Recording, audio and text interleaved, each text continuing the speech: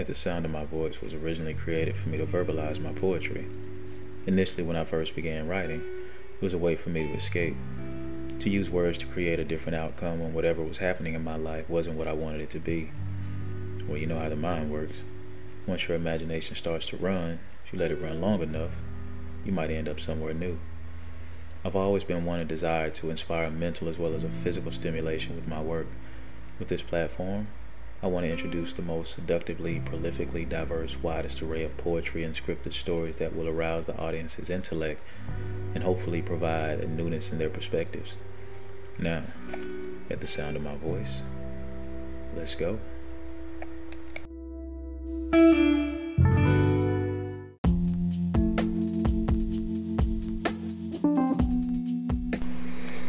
I hold it down for my city, Marianna, Arkansas, where I'm really from, where my mans and them carry that matrimony to the streets as clearly as my hands are near to me. Married twice, but this one is nice, so I don't mind having a slice of that American, that sweet venereal that she's married to as far as her eyes can see. I might be slightly, but never mind. I'll hold her down no matter where. I have to carry her to potent poetry designs are loaded. The network is ever growing. Vision never slowing as I keep pouring in celebration over towering over them. The lower locust, plagues of fakes, not friends but really snakes. Placidity mirage like. That's why when they dry I never cry full lake. Shores of course never dawn on them. For dawn's sake, type 3 naturally beautiful with every breath that she takes. You're taught to believe that it's not acceptable if it's not straight. Stronger than a perm when it comes to fraternizing with the enemy just to make cake. I'm good on both ends with fiends, friends, kin, and the bottles of sin that's toxic with the mix of gems coming from that deeper source from wind blowing like backwoods. For some to release the pressure of still waters running deep as the shallow creek of feces paddle through. Just to rein in rain even though you're the only one that feels my pain. Disdain dismantles leading the distance. Because of disapproval, disbelief, the relief follows. The grief applause sees that would never have made even possible for you to change the inevitability of you actually changing into the change that you complain about seeing. So I keep it canned on leave for Candice. Can't swim, I can't fish, but rather keep my palate clean as I depict fit full mouth of her significance. So that's what's implanted in my mind won't be belligerence.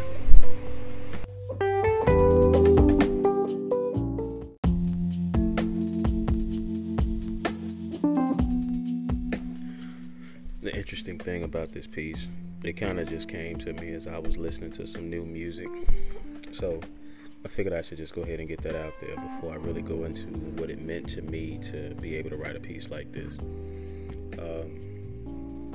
We get in these moods sometimes as to where we're afraid to step outside the box of what we've grown to be in, to feel like we're out of the box, but we really just made a bigger box for us to sit in.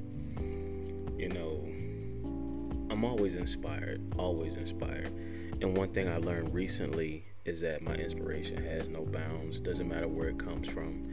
Either something inspires me to work harder or it inspires me to go back into the lab and not feel bad about missing out on some things that aren't really for me. You know, I love what I'm seeing in people, their drive, their tenacity, their determination to build their brands, and I love seeing it.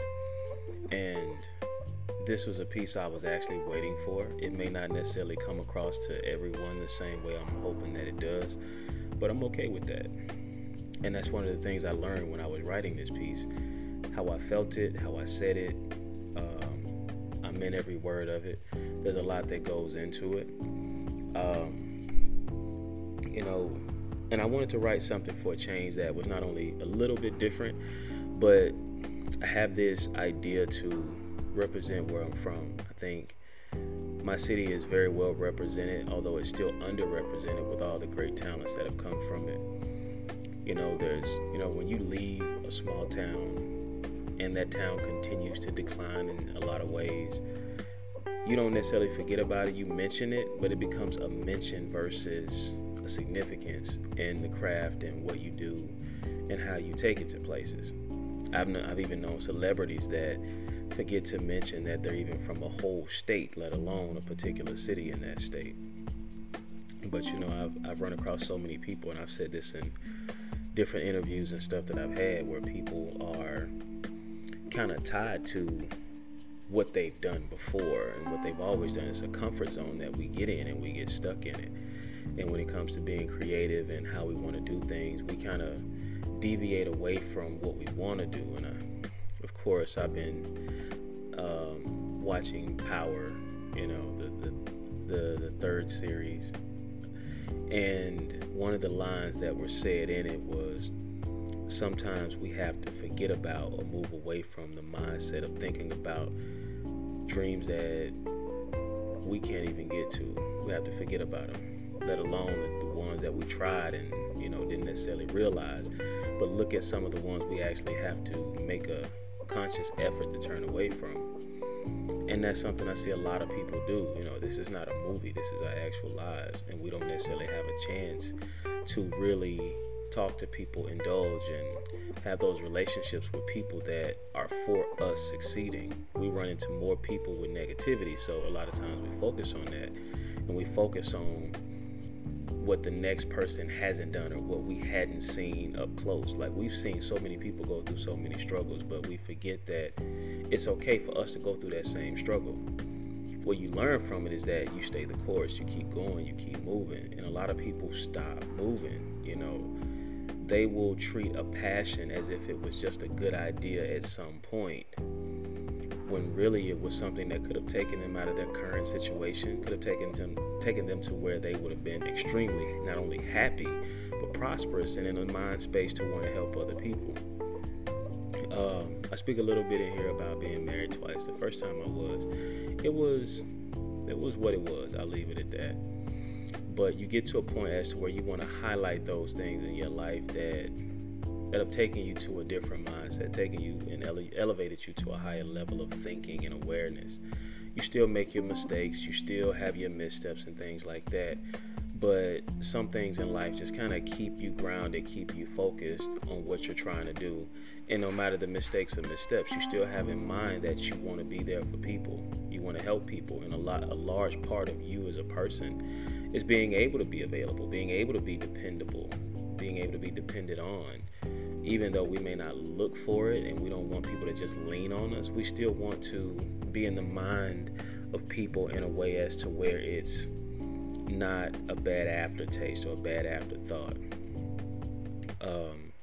Anybody who knows me know I do a lot of poetry, designing, and things like that, and I'm trying my best to grow my network, and it's definitely making some strides.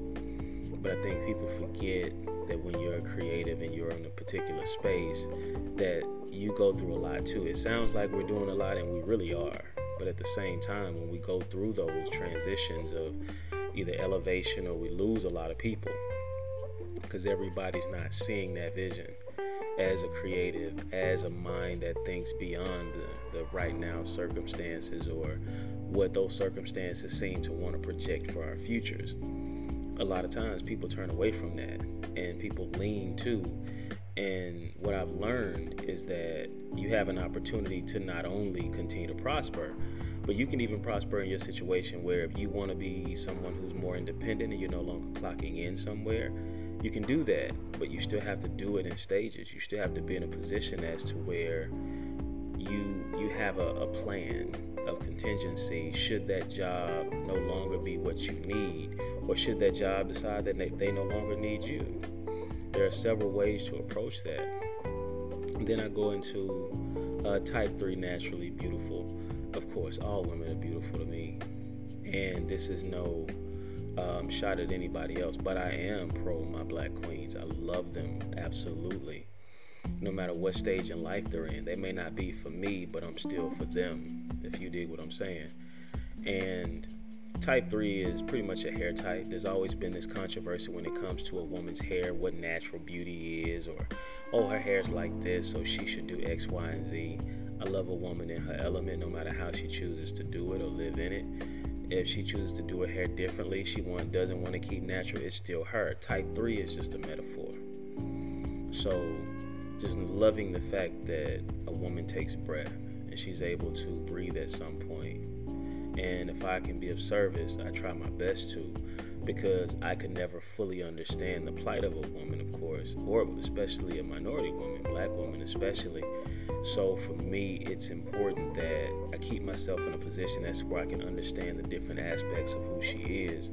So when we move forward in any capacity, especially business, especially where she's offering herself a sense of awareness of the vulnerability she's going to have to give up in order to do business, because that vulnerability is not always just give to you. It's also where she has to entrust a certain part of whatever it is she's trying to build within herself. I also speak about being good on both ends with fiends, friends, and kin, because the old saying goes, keep your friends close and your enemies closer. Your enemies are going to always be your enemies because they have a certain mindset. But if you make it mutually beneficial, that enemy can also be your friend. It may just only be your friend in business, but if you turn away the good business for the greater good, then what are you really doing to prosper and reach the masses? Because even someone that dislikes you can still work with you, at least in that capacity, and you can go your separate ways. I learned that actually still clocking in somewhere. So you have to look at all the stuff, the shit that you have to go through, and see that shit actually breeds something. And the best metaphor scenario for that is how well manure grows the land and how green the land is, how prosperous the earth is because of manure. So some shit just basically helps you grow, all in all. And then I said, so I keep it canned only for Candace, basically keeping it bottled up. Can't swim and I can't fish. Swimming means basically no matter what's going on, I dive in, I go head first. I can make it happen. It's not going to bother me. I can't fish, meaning that I can go out and get it and bring it back. But I'd rather keep my palate clean as I depict the fifth. Basically, whatever it is I'm trying to handle, however it is I have to make it there, I'm trying my best to make sure that I do my part where I need to do my part. So any mistakes I make, any missteps I have, trying to minimize those so no one, really gets hurt, just in case I'm doing it wrong, just in case I'm going left when I should have went right, and vice versa. Because I care about people that much, no matter what's going on. Full mouth of her significance. Although there's many things about a woman that's absolutely significant, more so. In this particular case, I was talking about, since I can't fish and I'd rather keep my palate clean as I depict the fifth. In this particular case, it's a double entendre where I'm saying that I have so much in my mouth of her that I can't speak, so I plead the fifth.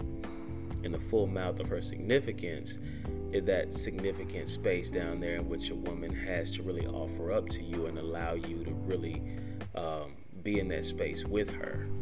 And it's implanted in my mind that it won't be belligerence, means that I know how to address it when that vulnerability, that sense of security, that sense of sacrifice that a woman gives a man to allow him to even kiss that part. See, a lot of people get it really misconstrued, thinking that just because a woman allows you to perform oral sex on her, that she's completely okay with you, and that it was next to nothing, that, oh, it feels so good. Of course you would.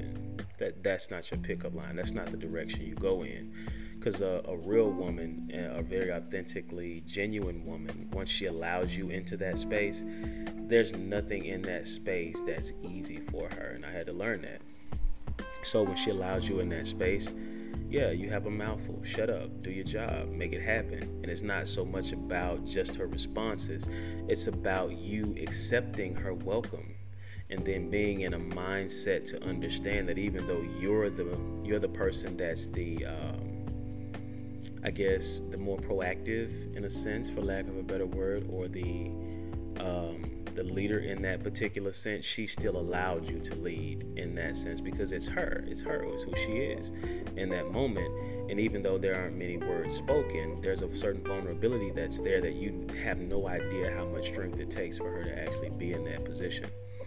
So this piece in itself was a lot more about you being who you are, taking those leaps, making those steps, putting one foot in front of the other, taking your time at your pace, not allowing anyone to rush your process.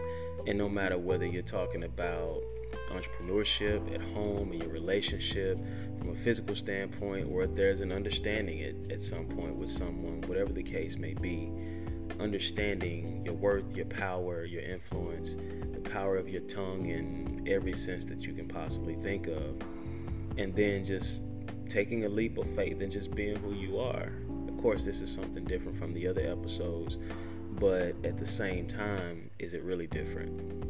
It was delivered different, it's written different, but in this case, you have to hear the words and how they flow in order for you to get it versus hanging on those words that are basically there in some people's minds for shock value. You're going to hear it when I roll in the closing parts of this episode, but I do appreciate you for listening. I do appreciate your time, your ears, and everything that you've given up to this point. This is going to be another bonus episode, or it may be episode 32. I don't know. But I appreciate the fact that you decided to take this time to take a listen. So I promise to continue to deliver and get better at it.